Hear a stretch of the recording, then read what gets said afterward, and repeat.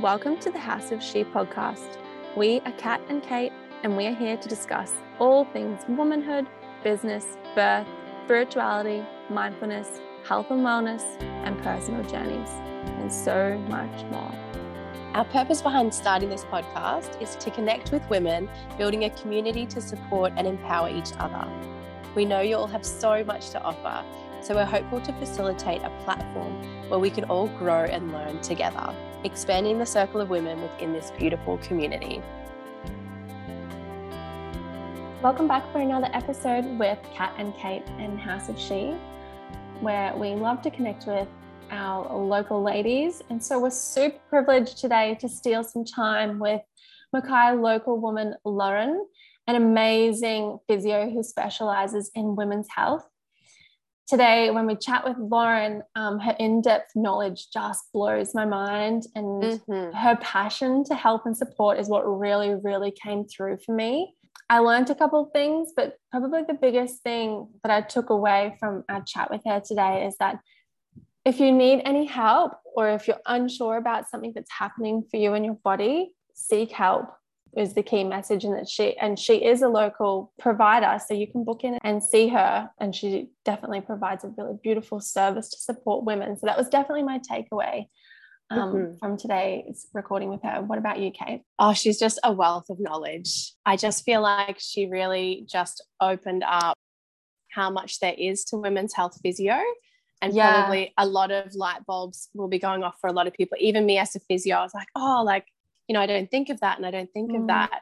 And there's just so many facets of really anything that's going on down there. Just go and have a chat to her about it and see what's going on. Yeah, it's worth your while. And I think she really painted a picture of creating a safe space for women. Yeah. And she sounds like she definitely is in tune with picking up your energy as well. So, I mean, if you're going in there and you're not wanting a vaginal exam straight away or whatever it looks like, then she would definitely be able to accommodate that and work with you until you felt comfortable, if that was something that you did need to do. And I think my message for our listeners is talk about it.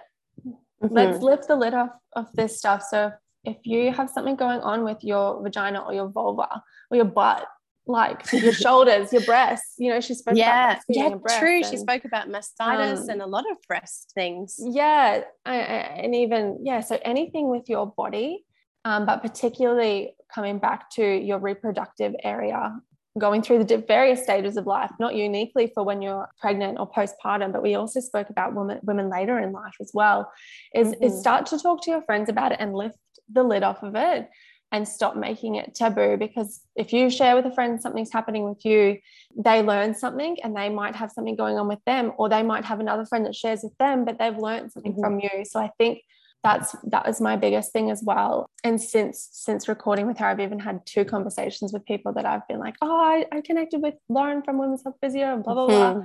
And just, really talking about it. So that was another thing for me. But anyway, let's stop rambling on and let's get into today's episode. So yes, we will hand over to Lauren. She'll introduce herself and we'll go through today's episode with her. Yeah, so I'm Lauren. I'm a mum of 2 boys and a women's health physio. So personally, mum of 2 boys. We've got a dog, Buckley, and a great husband. And I enjoy pre-kids. I loved fitness and loved being fit and active. I loved running, and that's sort of what led me into my love and joy for women's health physio. So professionally, as I said, I'm a titled continence and women's health physio. Pretty much means that I can treat continence issues all the way from pediatrics or kids all the way up to adolescents, post baby and menopause, and that does include men as well, but my passion's been always down the women with the female track. So being so into fitness, and obviously as a physio you have some sort of love for sport usually.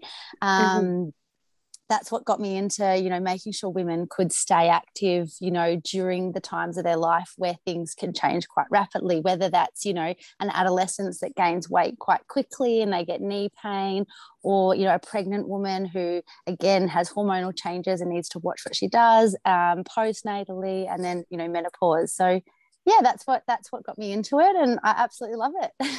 Yeah, I went to look on your Instagram before, because you used to have written on there like what you'd actually like studied or something, and it was like you were one of the few in our in quite a large region. But I went back to read that today, and you've taken it off.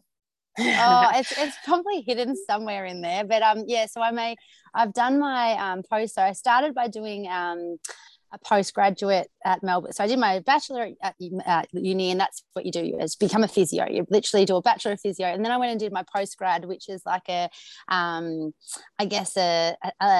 baby step into women's health. And then I went on to do my master's, which was, you know, did my master's. I just want to know, because I'm super curious. So after you did your bachelor's degree, the postgrad, did you do that while you were working, and then that's just part-time? Yeah, so I did I did my go on. Just out of curiosity, like I want to know how many years that takes you to do like a postgrad part-time. So I did so I graduated as a physio, and I did lived in Melbourne, and I did what was called grade 1 rotation. So I rotated around all the different areas of physio, and I think that was the best grounding for me, because I got to deal with 80-year-old women that have broken their hips, and, you know, 17-year-old boys that have done their ACL. So I had to deal with all, and I've got my social skills really was able to come out. And I think that's what made me a ability to talk to all these ages. And then I went and did my postgrad at Melbourne Uni, and I did that while working full time, but I didn't have any kids. So literally my weekends. There's always that perspective, hey, like, yeah, that's before right. kids. So, that's right. So my weekends were spent just studying, and so it was a year. I did it quickly within a year, and then I worked for a year after that, and decided that we wanted to have a family. And I said, well, I don't want to put pressure on falling pregnant, so I'll sign up to do my master's at the same time. Got accepted into my master's and fell pregnant with Harvey. Brilliant timing. So I did my master's. I literally graduated my master's the month before I had my second baby. So my master's went through at the same time as me and my childbearing years, which was brilliant, because I was living and doing, and, you know, living, being a mum, being pregnant, being postnatal, while I was learning and advancing those skills. So it was great. My master's took me 3 years part-time. So how old are your boys?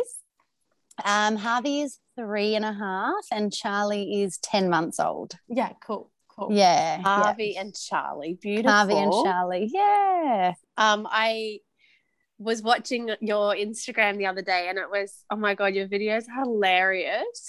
And I was watching the one where you're like, Holy Spirit, activate. And like your little boy, so that would have been Harvey. His like cute little face, he was just like, looked so cute, like a little bit proud, a little bit like just like the cutest little like look on his face.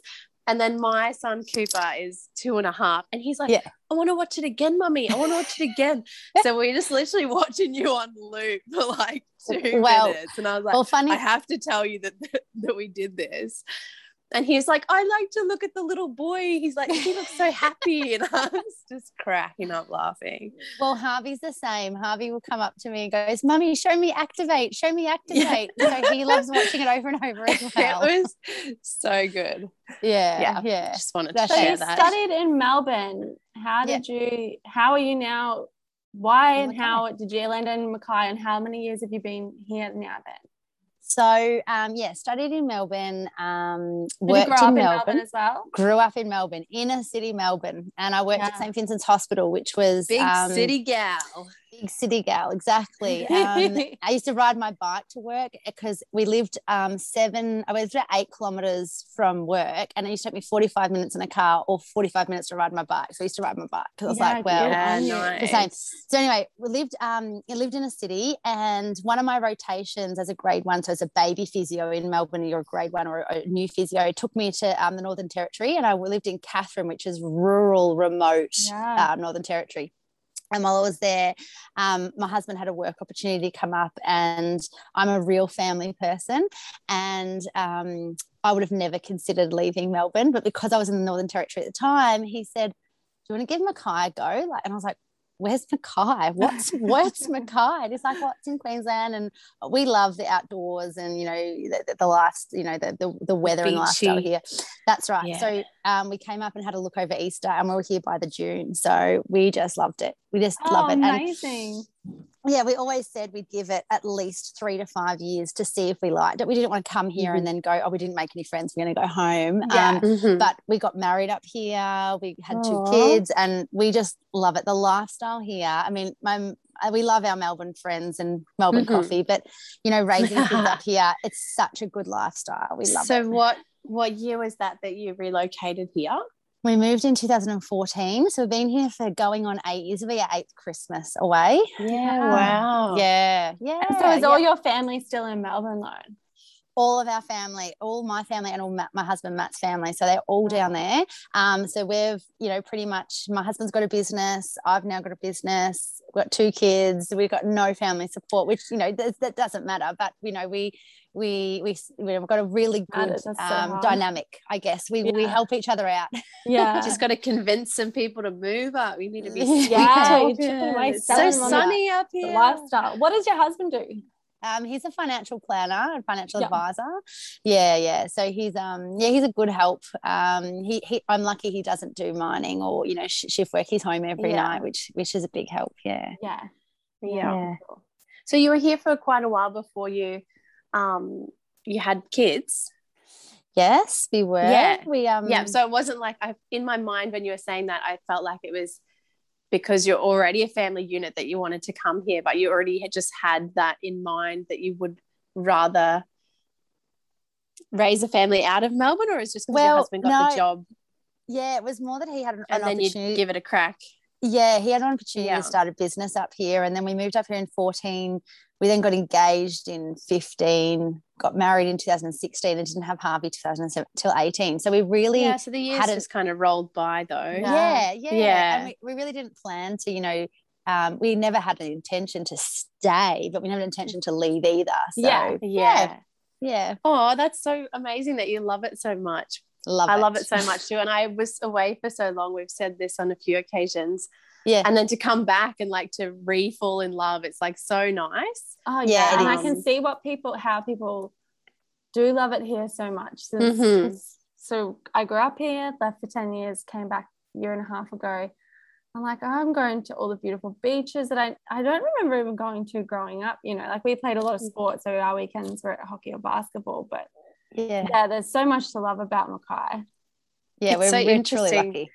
I was at the park down at Mackay probably a month ago, and this guy was there with his 2 kids, and his wife was running down on the beach, and he was from Newcastle, and he was just like, oh, are you from around here? And I was like, yeah. And he's like, what's wrong with this place? He's like, I just love it so much. He's like, why isn't everyone moving here? And he like was saying, he's like looking up real estate, and he's like, did you know you can get like beachfront properties along here for under 700,000? He was like just loving. He's like, what else can we do while we're here? And he was like ready to move here, and I was just like, yeah, like I love it too, like giving him all the and he'd already done like all of the top 10 things to do in Mackay, and he's like, I just love it. He's like, I'm ready to relocate. I was like, okay. And then he found out I worked at the hospital, and he's like, oh, my wife's a pharmacist, do you know if there's any pharmacy jobs going? He's like, what's the hospital like? Do you think she'd like it? And it was brilliant. And it just makes you like realize what you've got like right at your doorstep. I love having those conversations that really just remind me how good we have it. Oh, absolutely. Yeah, it does bring you back into how good it is. So I stumbled upon you, Lauren, because you on Instagram are the Mama Physio. And so I was like, oh, I like this. And I was following you for quite a while before I ended up even like messaging you and connecting with you, or even sending you like, I like your videos. But tell us about why you started the Mama Physio. What was the intention behind it? Or, you know, talk to us about the Mama Physio Instagram page. So the Mama Physio was started because I had lots of women coming in. So I'm really lucky. I've got a really unique and a special job in that, you know, women trust me with their, you know, innermost secrets and their most vulnerabilities, you know, whether it's pelvic floor related or painful sex or whatever it is, you know, I feel very privileged to trust in that. But there's just so many women that come in and say, I wish I knew this, or I wish I knew this could happen to me, or I didn't know this could happen in childbirth.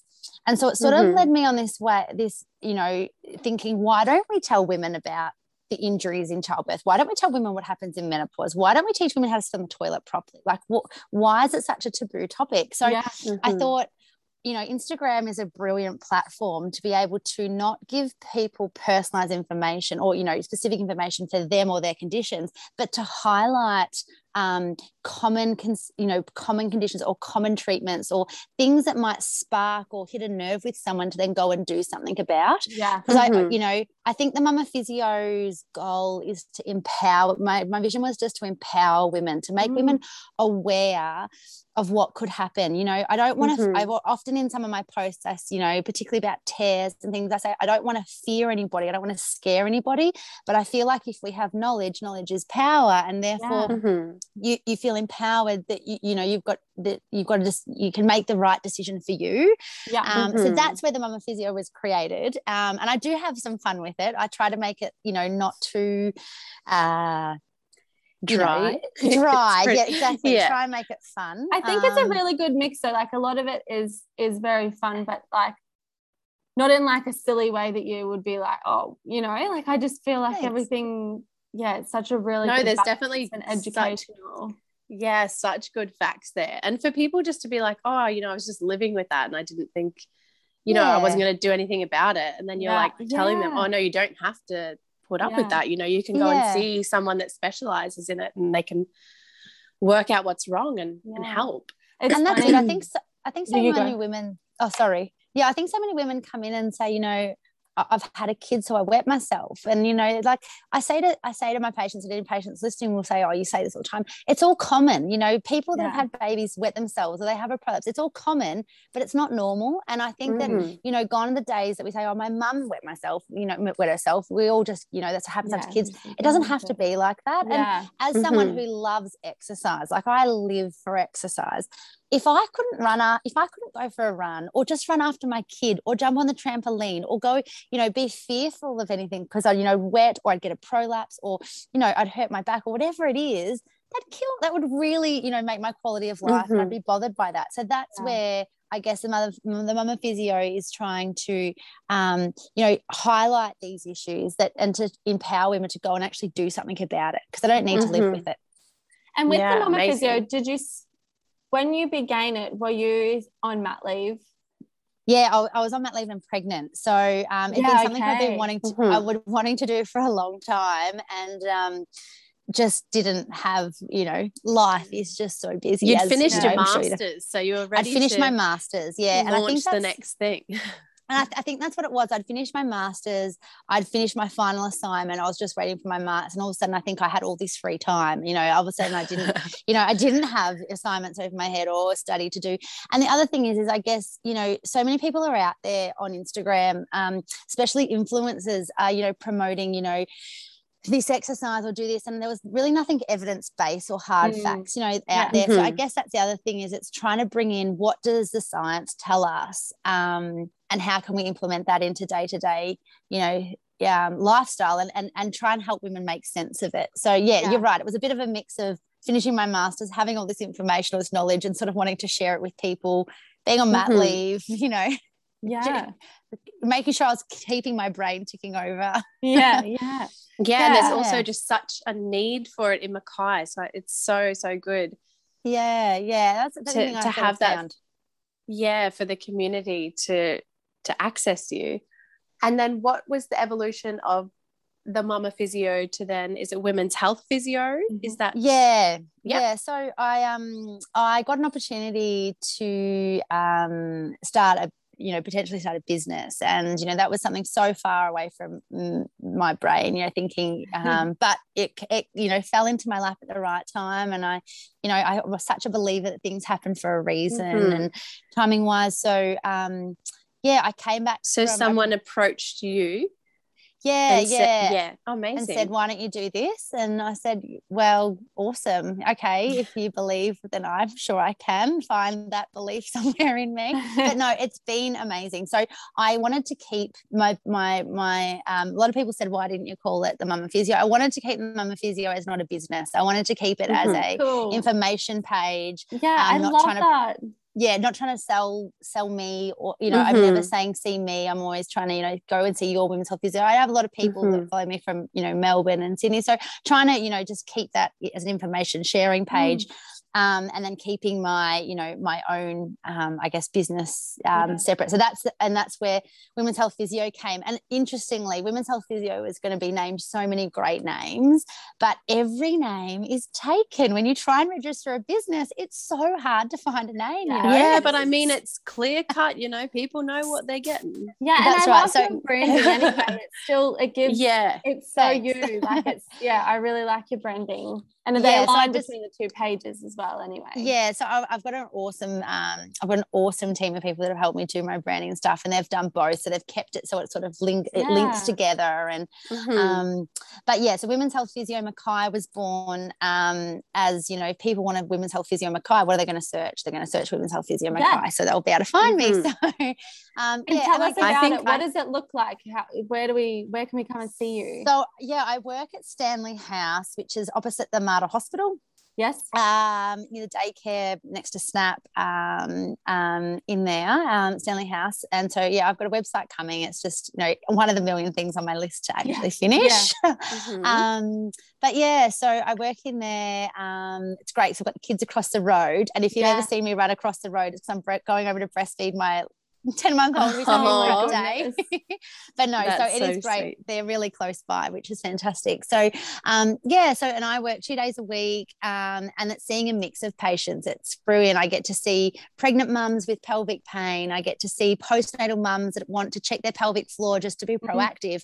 I see mums that have started back exercise and they just feel odd or different. I get people that have started having sex again after having a baby and it hurts, or even before that, if they're trying to fall pregnant and they've got pelvic pain, or so it's I get that. And then I get menopause patients. So I really get this really great array of women that I see every day.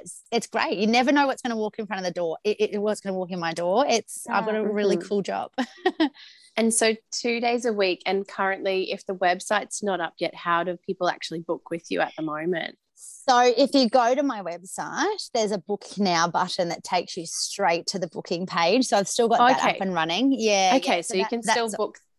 Yeah. You can still book via that, and it's got all my contact information. So I do get lots of calls, people ringing me. And if you've ever called me on a Monday, Tuesday or Wednesday, and I call you back or I answer, you always hear little mom in the background. I'm sure everyone understands working mum life, but no. So yeah, work. You jump on the website, or call. All the information's on the website.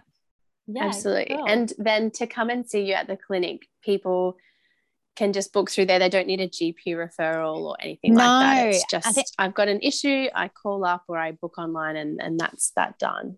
Yeah, absolutely. And so I think a lot of people think they need, you used to, back in the day, I'm talking probably 50, you're a physio, 15 years ago, you needed a referral to see a physio. Now you don't. The only time that some women want to see I might send them back to their GP to get something checked or to get medications reviewed and things, but generally no, you don't, we don't. We link in with GP, absolutely. I tell them what we're doing and we make sure that everyone's on the right page. So I feel like sometimes Women's Health Physio try to bring a bit of a multidisciplinary team together. We bring the colorectal surgeon, we bring the gynecologist, we bring the urologist, we bring the GP, we bring the psychologist, and we sort of try and make sure that everyone's on the same page for this woman's journey of, healing. Yeah. Mm. Oh, so good. Amazing. So good. Thanks. And so that leads me, I guess you've already kind of shared about it, but what are some of the common things that you see women coming to you for? It's heaps, I guess. So if I started the base, there's a start of I guess, womanhood, if you like. So it might be, the first thing might be pain with using tampons or pain with intercourse, and that's, pelvic, too much tone, some the pelvic floor is too tight. That could lead to, when someone's trying to fall pregnant and they can't have pain-free sex and their muscles are too tight. So it's all that overactivity. Yeah. We can I just ask about that? Like how, I actually don't know the answer of how that's managed. Like if everything's too tight, like what are the strategies? I mean, I don't want to give you whole answers away, but I'm just curious. It's information sharing. No, but if everything's too tight, you obviously need to loosen it. And the analogy I like to use is if you've got a sore neck, say you sleep wrong in the morning, you wake up and your neck's all tight. The muscles are protecting it. Same idea. If you've got endometriosis or you've got pelvic pain or you've got a pelvic something causing pain, the muscles around the pelvis get tight and they tense up in the presence of pain. And so we need to loosen those muscles. We need to teach them to loosen. But often pelvic pain, something that doesn't happen overnight, like a sore neck, it's often years and years and years. So you've got to, go down this track of desensitizing the area as well as loosening the muscles. So it's all about teaching women how to let go. And, I give this analogy and you'll never forget this, but if you kiss somebody, you go, and you open your lips. So I say to people, imagine your bum is kissing a chair, and we call them butt kisses, and you just try and drop your bum to kiss the chair. And so I'm doing it right now. I'm trying to.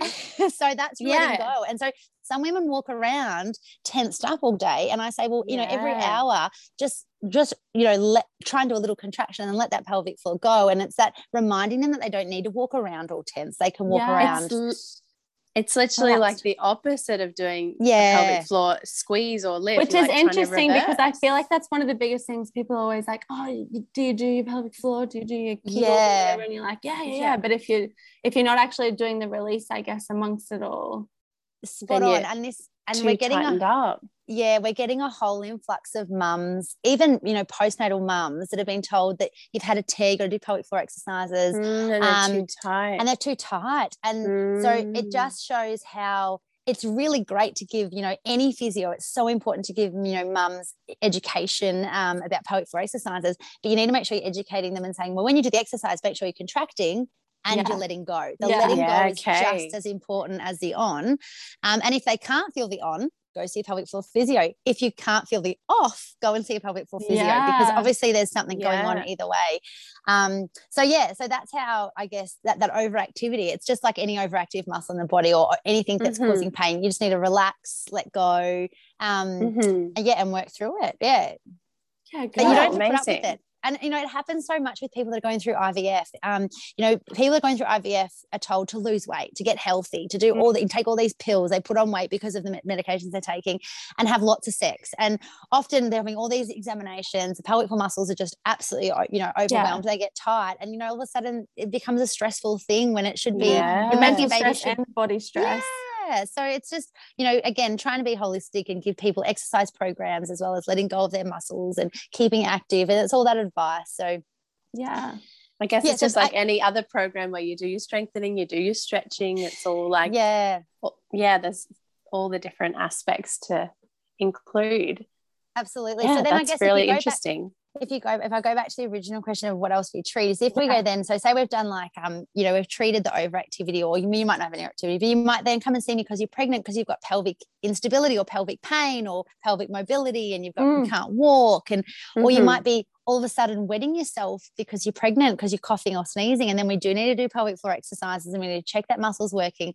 And the other thing, I love seeing pregnant women that come in, they're 20 or 30 weeks and they're saying, I've got no issues, Lauren, I'm fine, but I just want to check my pelvic floor is working. And, if you're going in for a knee reconstruction or a hip replacement or a shoulder surgery, you go to a physio and you get exercises prehab. You want all the muscles to work well. And I think the message is getting out there that when you have a baby, your pelvic floor muscles stretch 3 times their natural length. So if a muscle stretches 3 times its natural length, that's like my thigh touching my shoulder and then I'm kicking myself in the bum. Like it's incredible, but that muscle is meant to do it. That's built for that. It is, but then we need to make sure that we know we're facilitating that it works really great before birth. And I guess in saying that, vaginal delivery or Caesar, it doesn't matter what happened, which way your birth is. It's the pregnancy that's the risk factor to the pelvic floor. And again, we use the analogy of an elephant sitting on a trampoline. That elephant sitting on a trampoline, it doesn't have to jump. The trampoline's still going to sag. So just by being pregnant, you are going to have a saggy, in inverted commas. It's not saggy, but it's going to stretch that pelvic floor. So you still need to do exercises no matter what. So again, so we're seeing pregnant ladies. Then we're seeing postnatal ladies that have had, just want to check their pelvic floor, or they have had a serious tear, or they've had a episiotomy and they want to check their muscles are working. All of a sudden they're leaking when they cough, or all of a sudden they're leaking when they sneeze. And so then you're getting the mums that might have symptoms. And then the group of women that I really wish that seek information earlier is the mums that come at 6 months postnatal that have gone back to exercising and all of a sudden they've got a heaviness, a bulge or incontinence, and they could have prevented that by seeing me before they went back to exercise. So I guess that's the group of women that I really try to hit with Mama Physio in saying that, the influencer that you see might have gone back and started lifting weights at the gym at 6 weeks or 12 weeks, but you don't know her pelvic floor, you don't know her story, you don't know her tummy muscles. So I guess it's just trying to impact. But then again, back to the original question, I go tangents. But we see mums for tummy separation, for pelvic pain, for pelvic floor. We see women that have mastitis or blocked ducts. I was going to ask you about mastitis. So tell us more about that. So breastfeeding is one of my passions. So I've actually just done my lactation consultant course. I just sat my big exam, so I'm just hoping that I pass, but then I can call myself a lactation consultant. But one of the things I found as a physio, I guess if you've already got the women there and then that is just a side problem, you can just like kind of glide onto that as well and be like, okay, we'll book you in again and we can cover that. Like it kind of just works hand in hand, really. Exactly. And particularly because mum's coming in with blocked ducts or mastitis, we can ultrasound. I didn't know you would go to a physio for that. No. And I have friends that have I have had so many friends have mastitis and all they know to do is go to the hospital and get antibiotics and that's it.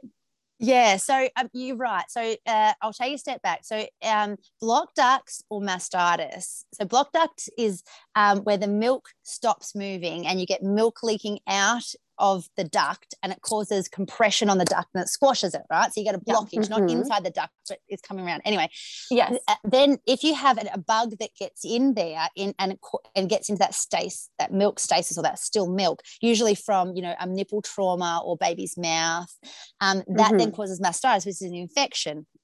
And so if you have mastitis, you have to go on antibiotics. There's no way around it. You've got to beat the infection. But what ultrasound does is it's like a heat massage. So if you've ever had mastitis or a blocked duct, you're told to put a heat pack on it and you're told to massage it. And a lot of women start massaging their boob like they're massaging a cuff. It's got to be really gentle. It's really soft and gentle. So the ultrasound provides both of those and it creates little vibrations in the particles and it promotes, gets rid of inflammation. It promotes white blood cell activity to help beat that infection. The other cool thing ultrasound does is a bacteria has a little shell on it and the ultrasound actually breaks that shell and allows the antibiotic to get in. So it actually gets rid of the infection quicker. And I guess if someone has mastitis that's reoccurring, then they're obviously not getting rid of the blocked area, and that's what ultrasound will do. We'll get rid of it. So if you have a blocked duct or recurring blockage or sore spot or mastitis, I do get lots of GPs now referring to me, and I offer that service. Yeah, and I often say, if you have a blocked duct, I hope too many people don't listen to this in Mackay, but I hope lots of people listen to it. But if people get a blocked duct, I always say text me because I often just come around with my ultrasound machine and my 2 kids in tow, and we just do it at your home because you often need that. I'm here. Where's the blocked duct? Because you can't really put it off for too long. You also need that treatment early. So I do. And that's really, with mastitis in general, it's just quite time sensitive. So I think the message for women out there is if anything's like going south or your boobs are, look like they're not doing well, that it's better to sort of seek help ASAP, because it's not just going to self-resolve itself. It needs to be zapped with the ultrasound or antibiotics from the GP, and then off to the physio. Yeah, and you're right, because if you don't deal with it quick, then it's literally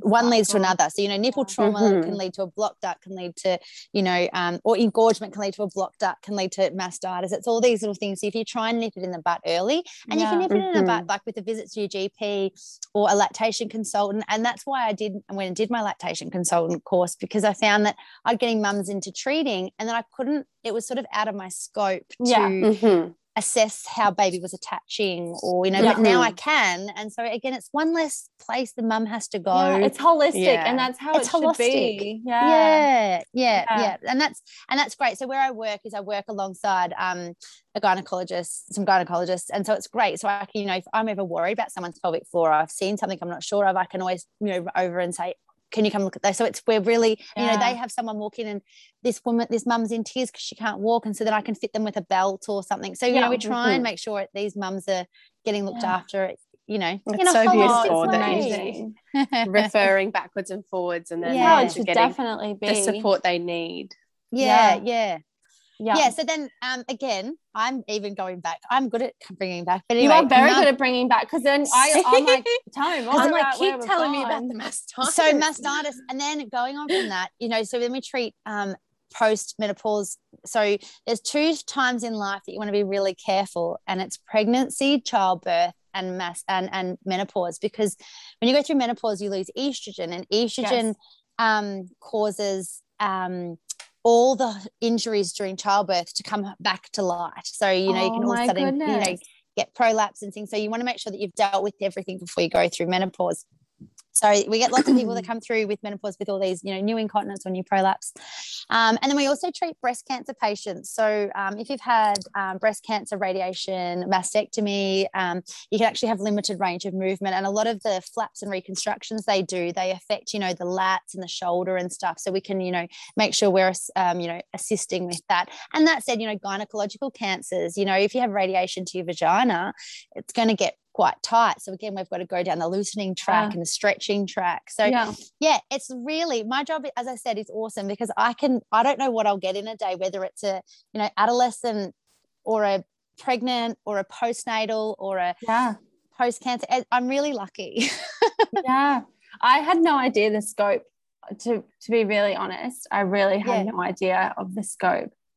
And you're right, Kat, because so many people say to me, I didn't even know you existed. Like mums will come in and say, I didn't even know your job existed. And I guess that's great, because they've never needed me. But again, it's just making people aware that someone like me, exists, that you shouldn't have to put up with these symptoms. So it's just making it more, though. And I think like linking back to how there's such a vulnerability when it comes to these things. And often it's just not spoken about enough. It is still quite taboo, even now today. I'd be like, I'm weeing myself. I'd tell Caitlin that in a heartbeat, or whatever it is. But I've had friends who are like, oh no, like I know she's definitely having problems, but she won't tell me about it, or like it still is very taboo. But to know that what you can offer, and someone can come in and see you and be trusted, and know that then there's such a breadth of skills to support them, and potentially get them in the hands of someone else who's going to be just as caring and nurturing, because you have those links to others, is so important. Yeah, absolutely. You're right. And particularly with like, female issues, I mean, sometimes it's not just one, therapist that can help, but it's then having a therapist that I guess knows where to send you, and, is happy to link you in. And I said to a patient the other day, even if I can't help you, I'll do my best to make sure you get to someone that will, I think it's I think that's a really privilege in my job, is to get to people's vulnerabilities. And it's interesting, because some people won't tell me on the first appointment that they have problems with, they can't hold on to wind, or they have to run because they have their accidents with, fecal incontinence, because they feel that's really embarrassing. But it comes up in the second appointment, and they go, I feel like I can tell you now, or they tell me after I've checked, done a vaginal. So it's also like that building of rapport and sort of them getting to know you and feeling comfortable. And I mean, that's going to be different for everyone. even if Spot it on. takes an appointment or two, if they feel like they're getting that nice vibe and they feel safe, then at least they're going to come back. They probably know that they need to say it eventually, but they're just sort of warming up to it, I guess. Yeah. And that's where I feel really, really honored that, you know, people can share some of their most so much deeper symptoms or darker symptoms or embarrassing symptoms. And, you know, I feel like people go, oh, I don't know if I should tell you this, but as a women's health physio, I've heard it all. Like I've literally, there is nothing that shocks me. Like, you know, okay, there might be, but I've got a very good poker face. But, you know, there's I think it's so important to have someone like that in your corner though. Like, it makes me reflect. I remember I was pregnant with baby Kate and I got such bad hemorrhoids. It's like so badly. And I remember my husband was away and I was like, I just don't, and I'd never had them before. And I was like, I just don't know to what degree, like how bad this hemorrhoid is. Like, what am I going to do about it? And I had a GP who I really loved and I've built this beautiful relationship with. And I was like, I'm just going to have to book in and get her to look at my hemorrhoid.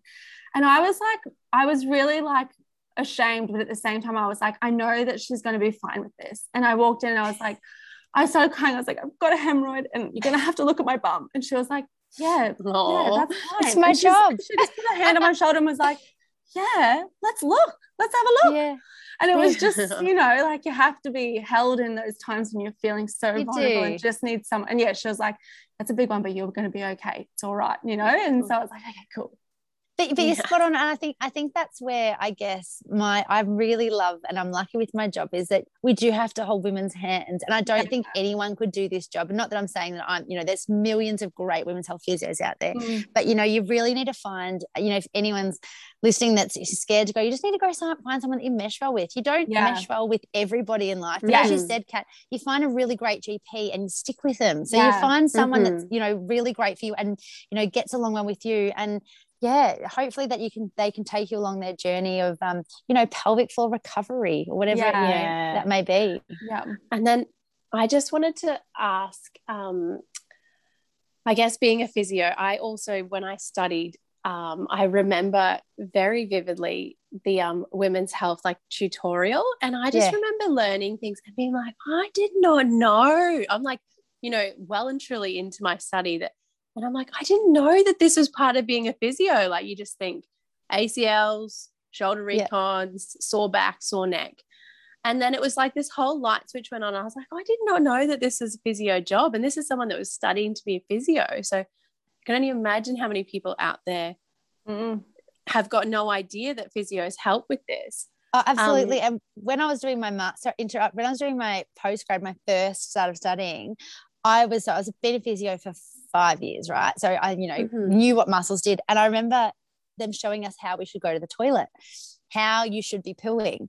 And I rang my mum and I said, Mum, I've been pooing wrong my whole life and you never taught me. And she's like, what? There's a wrong way to poo and there's a right I'm going way? to teach you, Mum. I'm going to teach you a thing or two. So don't worry if you thought there was stuff that you did, because like, there was still stuff that when I went and did this was like, I never knew this, just life, like, you know, so but I guess what I'm leading on to is that I know that women's health physios do internal examinations. So I guess I would just like you to maybe talk through when that would be necessary and then the sort of things that you're actually looking for when you would do an internal. Yeah, great question, because this is something that I love debugging, not debugging, but telling women about, because I just want to normalize it and people to be, you know, prepared or understand why and what's going to happen.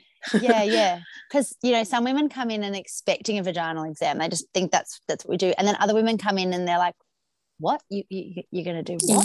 So, so I guess what to expect for an appointment. You come in and, as you've probably already know, I love to chat. I can chat anything.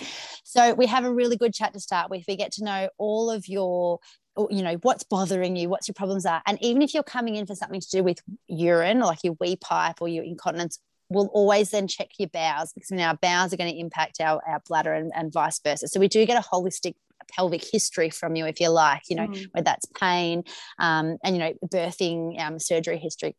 What we then just sort of want to teach you is what your pelvic floor is. So we get out lots of diagrams, lots of pictures, and we show you what your pelvic floor is, and we try to educate you so then you know what to do.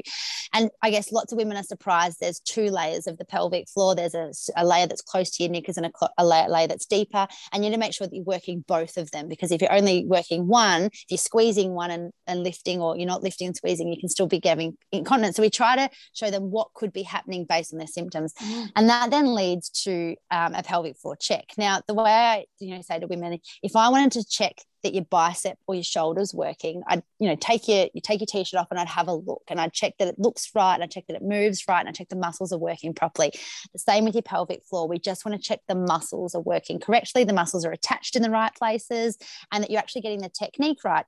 And then I show them a squat, and I say, I could squat, and I do a good squat. And then I say, and I could also squat like this, and I like bend in half. And I say, my head's still getting to the same position, but one is using the right muscles and one is using the wrong muscles. So we want to check that you're actually doing it right. There's a stat out there that 60% of women are actually incorrectly contracting their pelvic floor. They're actually bearing down, which would potentially make symptoms worse. Yes. So again, I give them all this information. I say, and we sort of rationalize and explain why we need to do the assessment. Then all women have a choice. There's nothing, you don't have to do anything you're uncomfortable with, so we, say that, this is why we would like to do it. We can use ultrasound, real-time ultrasound, like when you're having a baby and we check, we can look at your pelvic floor, or we look at your bladder, is impact on your pelvic floor. So we can check it there, but it just has lots of limitations because we can't see the different layers. We can't see the technique. We can't see how strong you are. We can't see if there's a muscle defect or anything. So there is limitations, but obviously if someone doesn't feel comfortable, we go down that track. But then the vaginal exam is probably, once people have done it, again, it's probably the most easiest, again, it's very daunting, even when I was a student when I was learning this in my master's, again, it's daunting, doing it on, other physios, but it's really easy. When a GP does a vaginal exam, they do a pap smear, they get the speculum and they pop it in and they want to look. They get the light out, they get the torch out, they get right up in there and they want to look. Women's health physio, they want to feel and assess the muscles. So we have a look at the external surface first. We talk you through what we're seeing. We get you to cough, we get you to bear down. We want to see what's happening. And then it's gloved, lube, single finger, and we're just checking muscles. So most of the time I'm looking at the patient in the eyes, I'm chatting to them, I'm telling them what to do, and we're just assessing and feeling what the muscles are doing. And we talk them through what we're finding. And lots of women actually, when they first contract their pelvic floor in that instance, are probably doing maybe 50% of the contraction or wrong. And then when you leave, I say the goal, before you get off the bed, I want you to know that what you're doing is 100% correct. So we teach them that, oh, hang on, you weren't using this muscle or you weren't using this muscle. Yeah. And it'd be like me tapping and saying, hang on, make this muscle work a little bit more. And so then they leave knowing that they're doing the right thing, and whatever exercise program we've set up is specific to what they can do, which is that's what a vaginal exam can do. But you're right, so many women, a lot of women don't expect it. Some women do, but it's as I say to women, and I've never pressure anybody into anything, but that's literally all I do all day is I check vaginas and I check they're working well. So normal for you. But so I've got each individual woman is going to come in with their their own sort of feeling about it. Absolutely. And would you ever be checking for a prolapse when you're doing that assessment as well? Yeah, so an assessment. Yeah, go on. Whoa. Let's explain what a prolapse is. Yeah, okay. I wanted get the physio talk what I want to know. Minimum here. So people might come in. So people might come in to me and tell me that they're leaking wee, and then we want to definitely check their muscles, right? And not only their muscle strength, but is a muscle quick enough to turn on to beat a cough? Because they might have good strength, but they might not have the coordination to pair it. So we're checking muscle strength, absolutely. Prolapse we check on every woman, and it's just part of a routine assessment. So what a prolapse is a prolapse defined is literally something falling down. And so our urethra, our wee pipe, and our rectum, our anus, have muscles around them. And so they actually have their own support mechanism. However, our vagina that sits in the middle has no muscle around it, like a circumference muscle. It's only got the pelvic floor that acts as the hammock. And so if you bear down cough, strain, laugh, and sometimes the bladder or the bowel can then fall into that vaginal space, and it causes what's called a prolapse.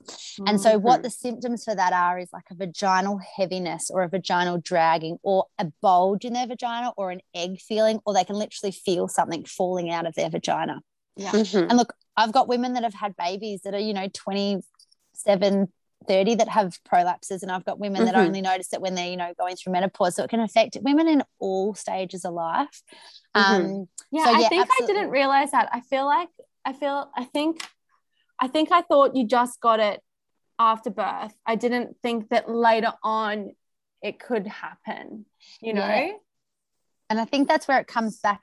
So a lot of women get it early on postnatally, and sometimes it can reverse because we've got beautiful estrogen in our vagina. Estrogen's like the Botox of the face. It sort of plumps up your vagina.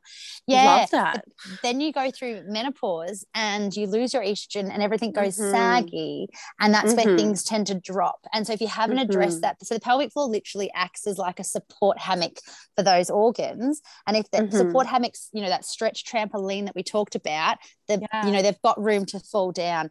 And usually treatment for that, if you leave it too long, is unfortunately surgery. And surgeries only last, they have a better success rate now. So surgery is what they're going to do is they're going to lift up that prolapse, they're going to pull it up, but then over time that can fall back down again. So now gynecologists are referring people to physio for prehab because it actually allows the surgery to last longer, which is pretty cool, because now that we know that if you've got a support mechanism underneath and we lift the prolapse, we lift the organ up, then you're going to have a surgery that lasts. Stronger but in saying already. that prolapse, if you've got a prolapse and you're a postnatal woman, I'd be putting a pessary in. And again, there's a whole That was my new next question. That was my next question, is just to touch on what a pessary is and how that's going to help manage a prolapse, because I think that's really, really helpful for people to know. And I think, so many women have pessaries and you just wouldn't know. Pessary is literally like a little, you put an ankle brace on because you've sprained your ankle. A little structure. It's a structure that helps support your vagina. So it acts as like a little lifter-upper inside your vagina. And you can even use them when you're pregnant, can't you? If you're having pain, something like prolapse pain. So that's it's same. The weight of the baby is causing a bit of prolapse. So you got to be very cautious. The reason you got to be cautious in pregnancy is you don't want any increased risk of infection. So if you've had a pessary before, gynecologists are pretty happy for you to keep going. But if you've got a prolapse formed during pregnancy, we tend to try and manage as best we can without putting another device in that your body hasn't gotten used to, and then you're pregnant. We don't want to risk an infection. But early postnatally, that 12-week mark, when you're starting to get back and walking, and you might notice that prolapse.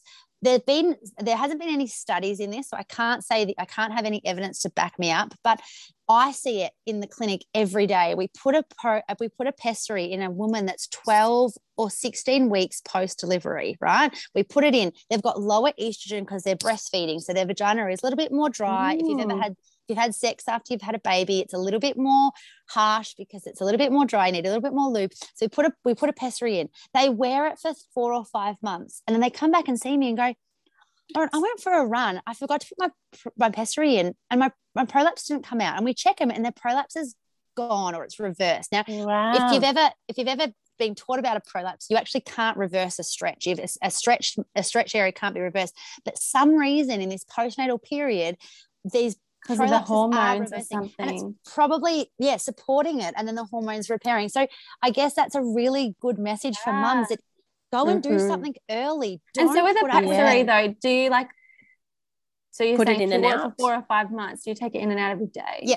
Yeah. So you can, it depends on the type of pessary. There's rings, there's cubes, there's ovals, there's all these cool ones. It's trial and error, so not one. So your role would be showing them how to put it in and out and making sure they got the right one. Do you have different ones that you would trial? So if you've fit a pessary with me, sometimes you get it right in the first go. Sometimes it takes 4 or 5 appointments to get the right one, because it might work when you're in the clinic and we get you to run on the spot and lift some weights and stuff, but then you go home and you lift the kids and you cook dinner and it falls out, or it aches and that sort of stuff. So it is a trial and error. But I say to people, you can either treat them like glasses, take them off every night before you go to bed. So you take your pessary out every night. Some of them you can leave in for up to a week. Some of them can have sex with. Some of them you can't. Okay, but that was another question I had. Yeah, but they're all different, and it's depending on the woman's vagina. What pessary we use, depending on what we'll recommend. But like it's a personal thing. Not all vaginas are the same. Not all. They aren't. They really aren't. And if you if you have a pessary fit by a physio, you have to be able to take it in and out yourself. So part of the sign up is that you're not going to leave it in forever. Gynecologists can put pessaries in and leave them for 6 months, and you can go in, they take it out and put a new one in.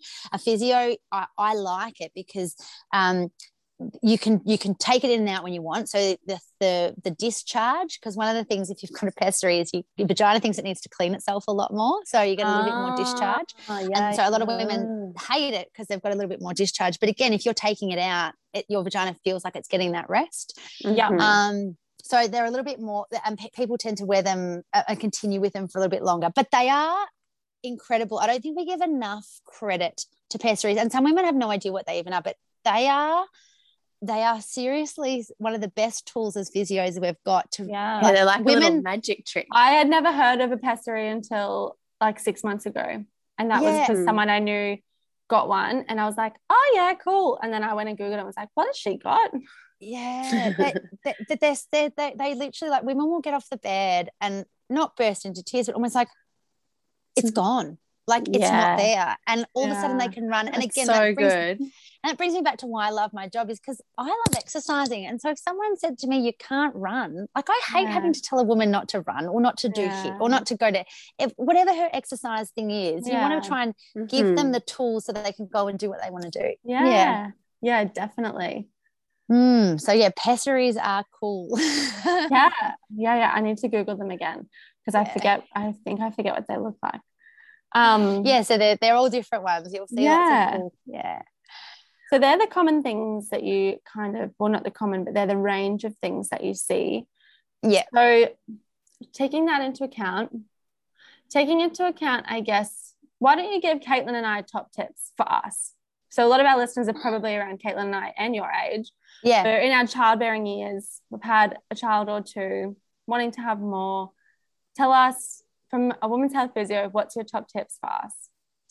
The top tips would be learn what your pelvic floor is and learn what it does. So make sure as a childbearing mum or, pregnant mum or postnatal mum or whatever you are, make sure you know what a pelvic floor contraction feels like, because we know that if you're doing pelvic floor when you're pregnant, you're going to reduce the risk of tearing. You're going to have a quicker second stage, which is your pushing stage. You're going to recover faster, and you're going to have less risk of incontinence. So, I don't have to sell pelvic floor exercises. They literally sell themselves. The evidence tells us that. So top tips would be learn your pelvic floor and learn how to do it correctly. And even if that's, I love it when mums come in and they've got no symptoms, right? They're symptomless and they're just mums, and they say, I just want to check I'm doing my pelvic floor. I'm like, brilliant. I just want the education. So if I can educate you, then you can then tell a friend, that friend might not need an internal assessment, but you can actually tell them, oh, Lauren teaches it like an elevator door, or, a flower blooming or a pebble dropping. It's got the analogy. It's in your mind. You can relate to it. Yeah. And then you can do it. So I guess, learn what your pelvic floor is, learn how it contracts, and then make sure you do it. And I think that's my biggest tip, is that, when you go for a run, you come back all sweaty, or if you go to the gym, you feel like you've done a workout. We often forget about our pelvic floor because we can't see it. We can't watch it. Like if I'm doing pelvic floor contraction, you wouldn't be able to tell. And so finding time that fits in your day, and I try and suggest to mums times that I find it helpful when I do my pelvic floor. But, you've got to find time in your day, because if you can't put it into your daily routine, it's like brushing your teeth. You do it morning and night. It's just what you do. So you just want that pelvic floor to become part of that routine. Yeah, because all you're going to do is set yourself up to stay continent, which is, one, a bother, and two, can be very, embarrassing. And, not that anyone's ever thinking about aging, it's never going to happen to us and things. But the second leading reason for nursing home admissions is incontinence, not being able to manage incontinence. So even if it's not you, you're telling your mum, do your pelvic floor because I don't want to be changing your nappy. Again, it's just, it's telling people and educating.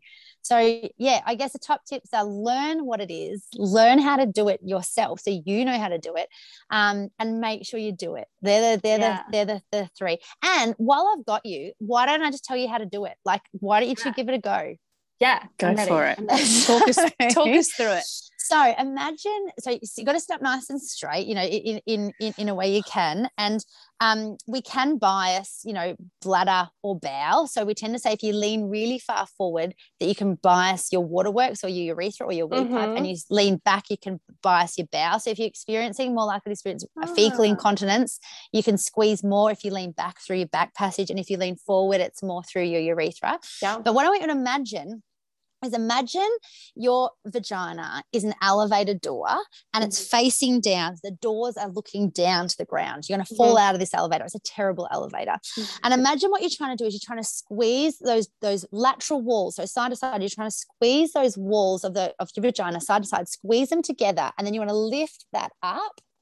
And then you want to let it go and then open. And then what you should try and feel is the close, lift, drop, open. So I'll do it again. Imagine those doors are closing from underneath. You're squeezing closed. Then you're lifting up towards your belly button. Then you're dropping down and opening up.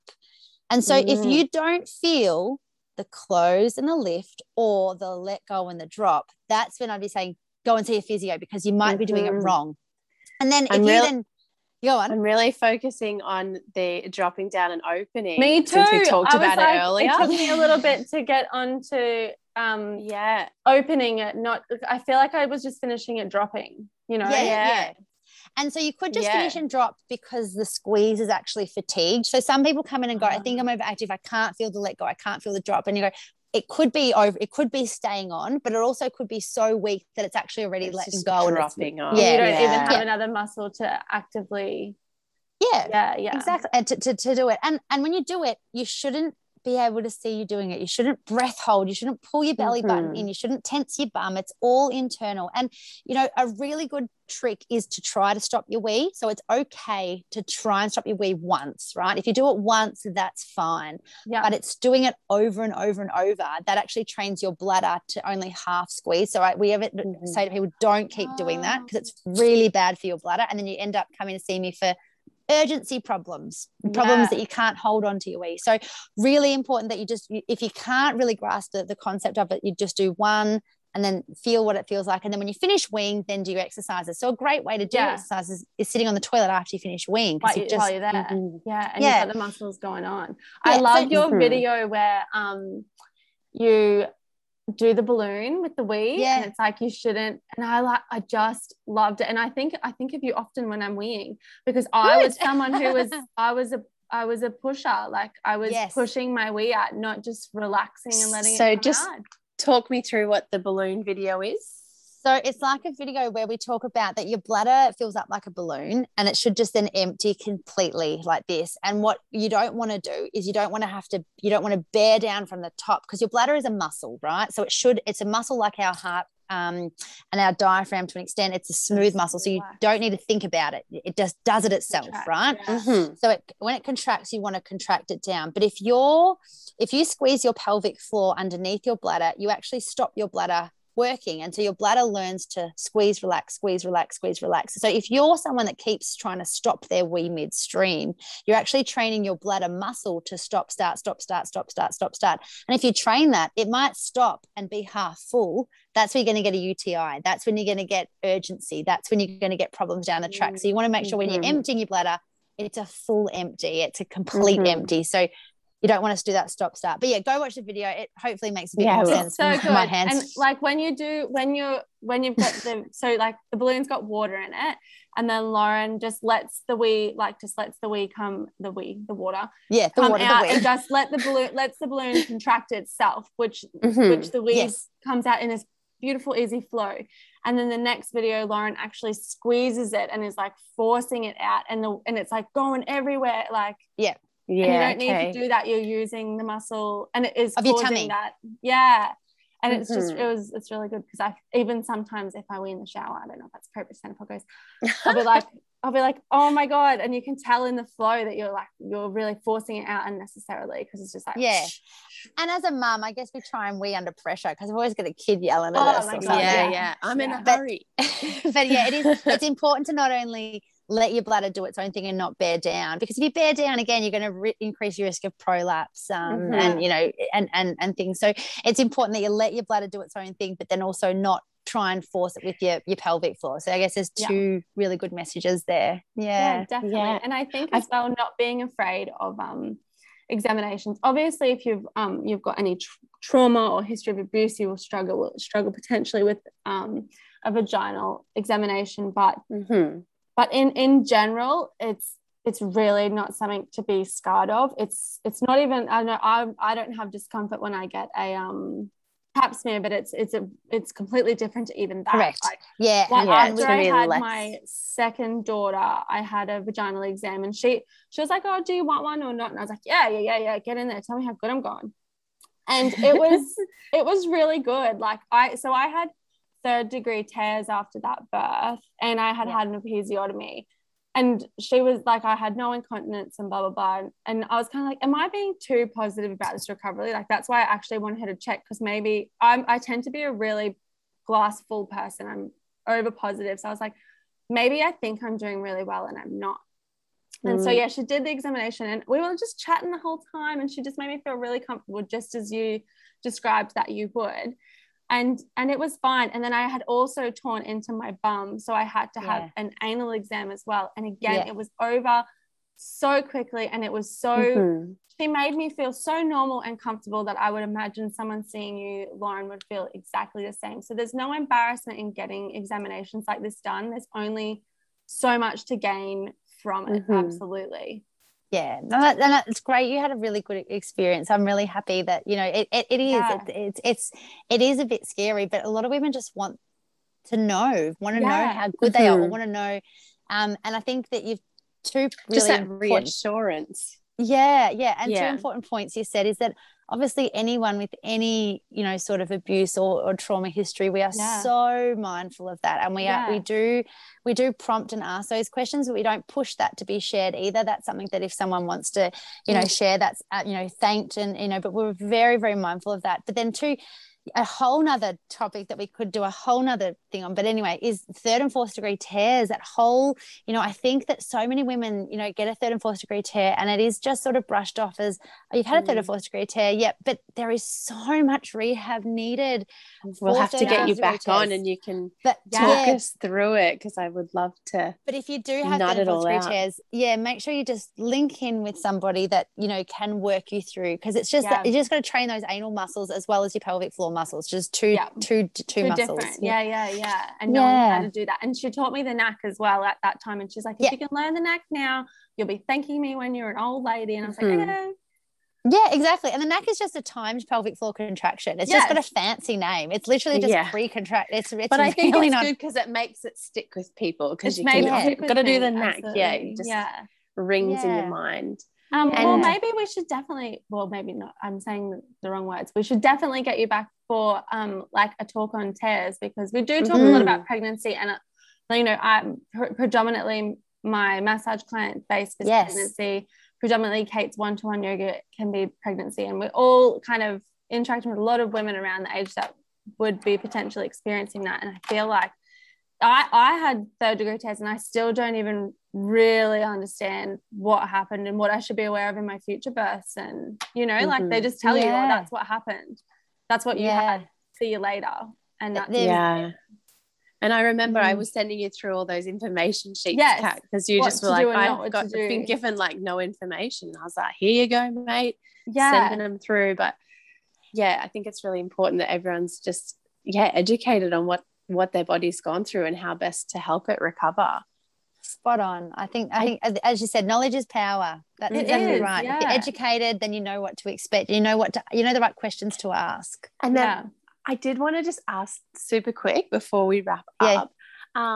With Harvey and with Charlie, was there anything with your births that I guess it's one thing to teach people and educate people, but then when you're experiencing it, I know that when I went through my postpartum, I was like, oh my God, like these things were happening that I'd be like, oh, like it would take me a little while to click, and then I'd be like, oh, this is what I'm meant to be doing. But I guess you've got so much more knowledge in the women's health area. Was there anything that was interesting for you to experience and to live sort of firsthand?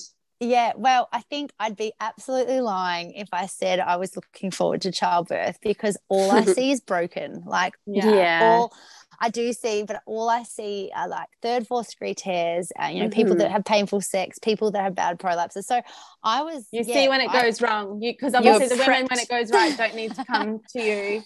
That's right. So I was, I was, pumped, and I was going to do this, and yeah, absolutely. But Harvey was breech. So with Harvey, he was breech and also a little bit small. So he actually ended up having to be a Caesar, and we ended up down in Brisbane for a few weeks. He was a bit of an unwell baby. So, but he's all fine now. So he ended up being a Caesar. But it was, again, great to experience the side of having to rehab abdominal muscles and understand that my pelvic floor was still really weak because I'd carried a baby. And so I could, reinforce that with women. And even that abdominal recovery. I've had one C-section and one vaginal. And my C-section recovery, I felt like I'd dead set been hit by a fucking bus for a really long time.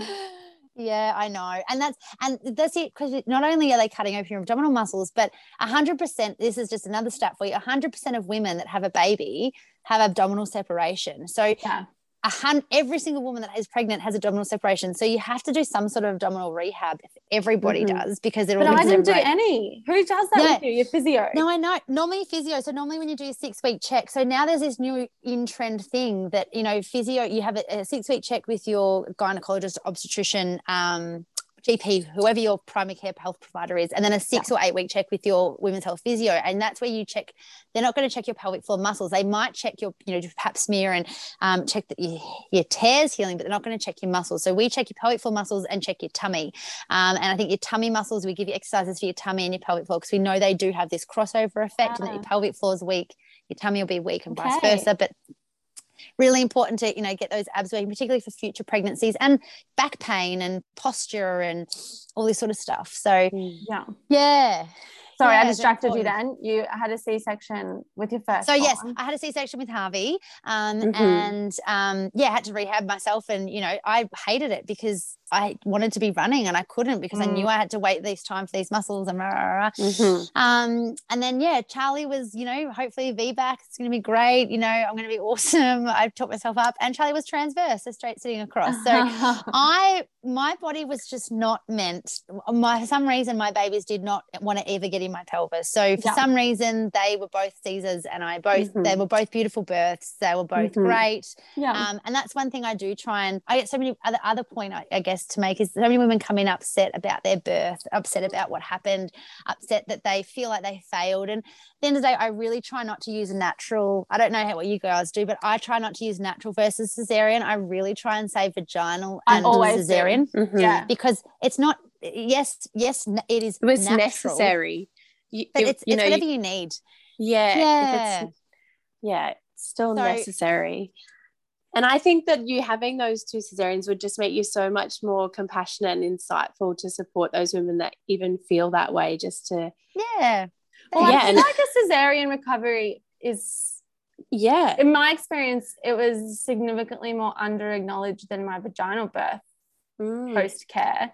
As in, like, they just expected me to get up and be walking around doing everything for my baby the next day, and then I was just told not to drive, and off I go home. No, I don't remember, this is going back 3 years, so I must have a terrible memory, but I don't remember anyone. I remember them maybe checking my ab separation, but not telling me, do this rehab and do this and do that. Yeah. Well, I do know at the base, when I've worked in women's health, that it's a blanket referral that a physio will see every single cesarean. I love that. I think it should be blanket referral on childbirth, and this is in France and in Norway or Netherlands. They have a blanket referral on on everybody, and you get 5 free government funded physio sessions postnatally to get your pelvic floor going, because we know that it's going to unclog the hospital system for for prolapse surgery, incontinence surgery. How do we bring it to Australia? How do we? Well, it's something physio. I'm on the APA, the Australian Physiotherapy Association Women's Health Board committee thing, and that's something we're very active about trying to get through.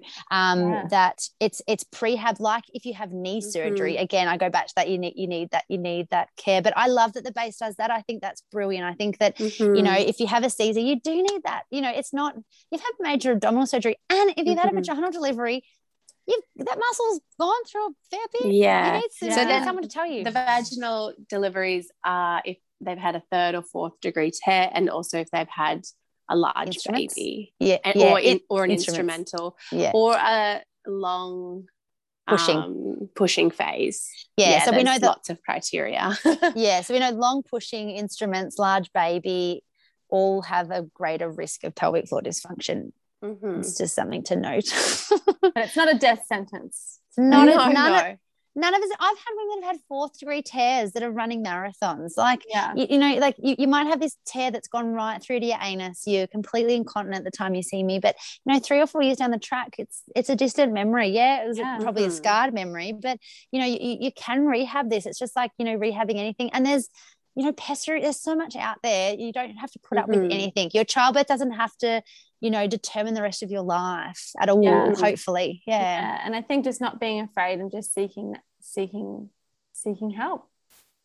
Absolutely. And I think that's a great thing that you girls are doing with this podcast, is that you're getting such great variety of, you know, people on here that are just all, I guess, trying to educate, you know, again, spreading knowledge is power. I love that's what you're doing. I think it's a brilliant way to create your forum. Because you don't know that something's, you don't have to, you know, I love your thing of, it's common, but it's not normal. I think that's such a standout for me.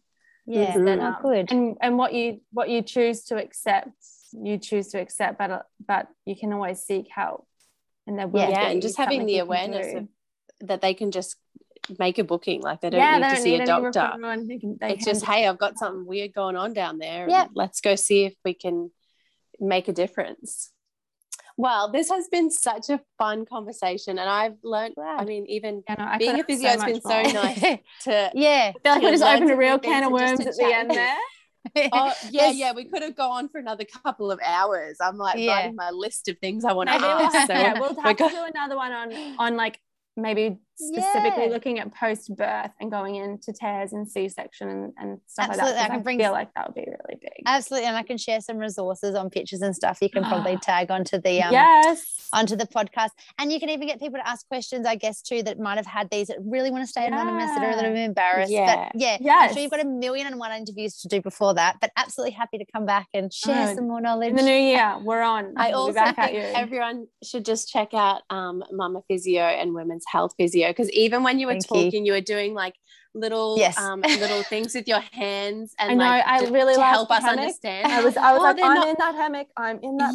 They're not going to see they're not going to see the hands, but we can all have a look on your Instagram and learn a few things on there. Physio, because I would have thought I was like reasonably educated, but I've learned so much on there. Thank you. That's good. And that's it. I think we all believe we know something about our pelvic floor. I think we do. It's just knowing that little bit more, and the more knowledge we share with each other, you know, whether it's women's health physio, whether it's mental well-being, or you know, it's exercise, whatever it is. I think, you know, if you know something, you're going to do something about it. So I'm glad you found it helpful, and so much. Beautiful. Thank you so much, Lauren. Thanks for having me. Thank you so much for joining us, Lauren. We've just enjoyed talking to you in so much depth. I feel like we could have talked for literally many more hours. So we'll definitely have to get you back on to uncover lots more women's health related issues. She just has such a beautiful zest for life, and is just passionate about this area. So I just really encourage people to reach out with any questions or simply make a booking. So her little suite is located just across from the Mater Hospital, near the daycare. And you can reach her on her social media. So Women's Health Physio Mackay little icon says WH Physio Mackay. And then also the Mama Physio, which she also said is more just about sharing information. Yeah. She's super funny. It's all very entertaining and she's really very great content too. Really great content, but she's also really responsive. So if you do drop her a direct message on Instagram, you will hear back from her. Or she often on those Instagrams will put up the like a questions box, and she'll be like, okay, I'm online to answer questions now for the next 3 hours. Ask me anything. And so interacting with her is going to be really key for us all to continue learning. Yes, so absolutely reach out, and thank you for listening. Yeah.